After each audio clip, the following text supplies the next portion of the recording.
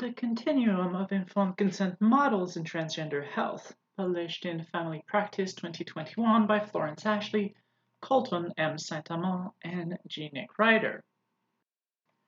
Using the Informed Consent Model, ICM, clinicians prescribing hormone therapy to trans patients do not require a letter from mental health professionals attesting to their gender identity and/or gender dysphoria or another equivalent diagnostic or assessment category. Patients who are trans have a gender identity that does not correspond to the gender they were assigned at birth. A reaction to the paternalism and pathologization of trans people that have plagued trans healthcare, the proliferation of ICM echoes the growing commitment to autonomy and patient-centered care by clinicians working with trans communities. The World Professional Association for Transgender Health Standards of Care, version 7, acknowledged the validity of ICMs. Despite their prevalence and history in North America, ICMs remain poorly understood by medical professionals and are often treated as a monolithic concept. Existing research shows that ICMs are associated with good patient outcomes, but rarely distinguishes different types of ICMs. Given the increased prominence of ICMs, a clear understanding of the complexity and differences of practice within ICMs is crucial to the ongoing development and evolution of clinical care for trans patients. The prevalence of ICMs is likely to continue increasing, and ICMs are expected to feature more prominently in the upcoming WPATH Standards of Care version 8. ICMs operationalize a commitment to autonomy and range from exclusively relying on the patient's decisional autonomy to exclusively relying on a thorough, independent assessment of the patient's gender identity and/or gender dysphoria in determining eligibility for hormones. In between, all shades of gray flourish. Along this continuum, three positions deserve highlighting for their differing level of commitments to trans autonomy. We propose calling them strong ICMs, weak ICMs, and no-letter models. Under strong ICMs, eligibility for hormones solely requires informed consent. Under weak ICMs, the patient's autonomy is centered, but an assessment of gender identity and/or gender dysphoria by the prescribing clinician is nevertheless a criterion for eligibility. And under the no-letter models, hormones are prescribed without a referral letter from an external mental health professional, but eligibility for hormone remains based on a more comprehensive assessment of gender identity and/or gender dysphoria. Strong ICMs see adequate informed consent as the sole precondition for eligibility to hormone therapy. Although they may explore the patient's gender experience and history, the aim is to elucidate and best meet the patient's embodiment goals rather than establish eligibility for hormones. Strong ICMs recognize that using independent assessments of gender identity and/or gender dysphoria to establish eligibility may be distressing and contribute to the pathologization of trans communities. Advocates of strong ICMs frequently foreground the need to improve informed consent processes to better guide patient decision-making and study the effect of different hormone regimens with regards to safety and fulfilling patient goals. Weak ICMs view initiating hormone therapy as a collaborative decision and accord substantial weight to both the patient's decisional autonomy as well as the prescribing clinician's independent assessment of gender identity and/or gender dysphoria. The patient's decision to initiate hormone therapy is firmly emphasized and plays a prominent role in assessments of gender identity and/or gender dysphoria. Advocates of weak ICM see their primary goal as facilitating access to hormone therapy while playing a secondary, safeguarding role in turning away patients for whom hormone therapy would not be indicated because they are confused or misled about their gender identity, have severe unaddressed behavioral health concerns, or do not genuinely experience gender dysphoria. For greater clarity, we're not here speaking of turning away patients due to contraindications related to physical health.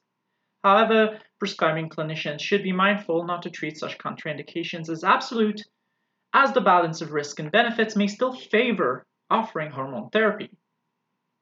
While no-letter models are frequently labeled as ICMs, the name is a misnomer as they continue to rely on independent assessments of gender identity and/or gender dysphoria to determine eligibility for hormone therapy.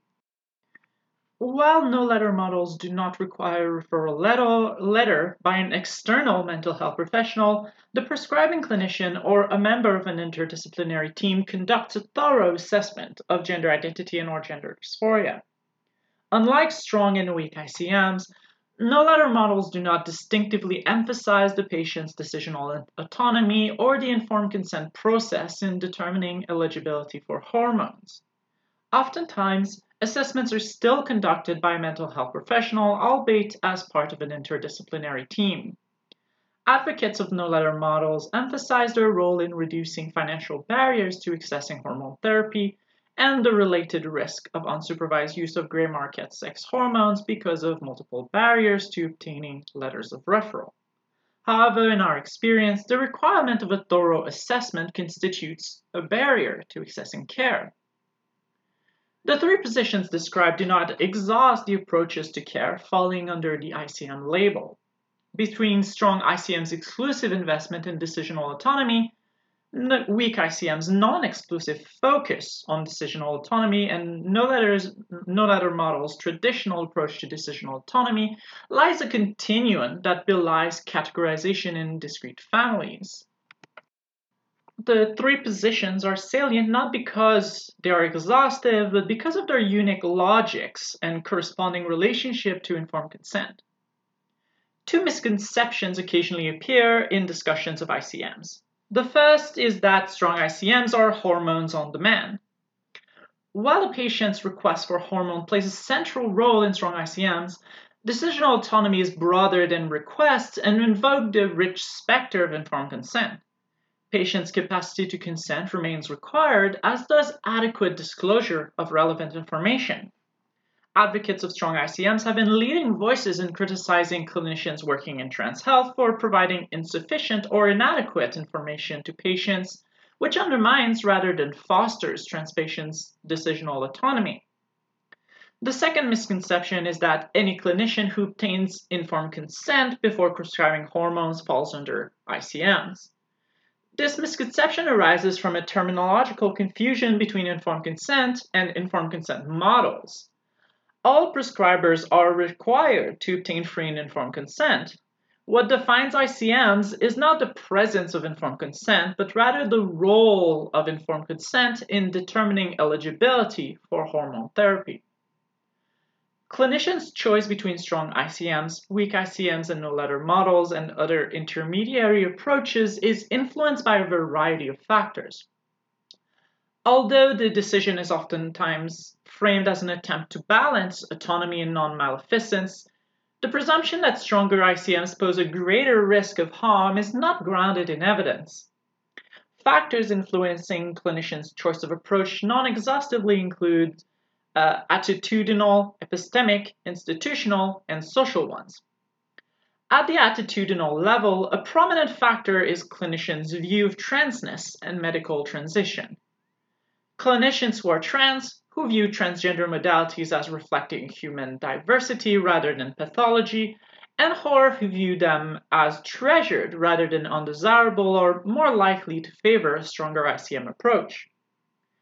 Clinicians may also be influenced by the strength of their commitment to building the therapeutic alliance and by the importance they place on promoting social justice in ethical decision-making.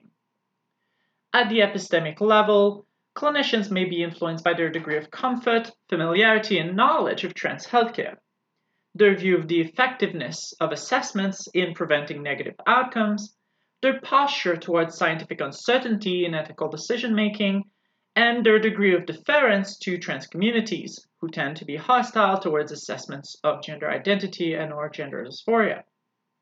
At the institutional level, clinicians with poor institutional and peer support may be less inclined to adopt stronger ICMs. This factor may play a determinative role for those working with minors or in conservative institutions. Healthcare infrastructures and financial considerations may also influence clinicians' approaches. At the social level, fear of litigation and public condemnations are prominent factors influencing clinicians' approach. This is especially true for clinicians working in conservative states where trans healthcare is increasingly subject to popular and political opprobrium. Clinicians' desire to build positive connections to trans communities outside of the immediate clinical context may also influence the adoption of stronger ICMs, which are favored by trans communities. In our experience, practitioners who have personal connections to trans individuals, notably family members or partners, are much likelier to adopt a strong ICM. As the foregoing discussion illustrates, ICMs are neither monolithic nor a panacea for the pathologizing history of trans healthcare. ICMs exemplify diverse attachments in relationship to transness and decisional autonomy, some of which may fall short of the ideals of depathologized patient-centered care. Going forward, clinicians, theorists, researchers, and advocates should be attentive to the diversity of ICMs and to their respective virtues and vices. Future research should strive to elucidate the outcomes of different ICMs and avoid treating them as a monolithic category.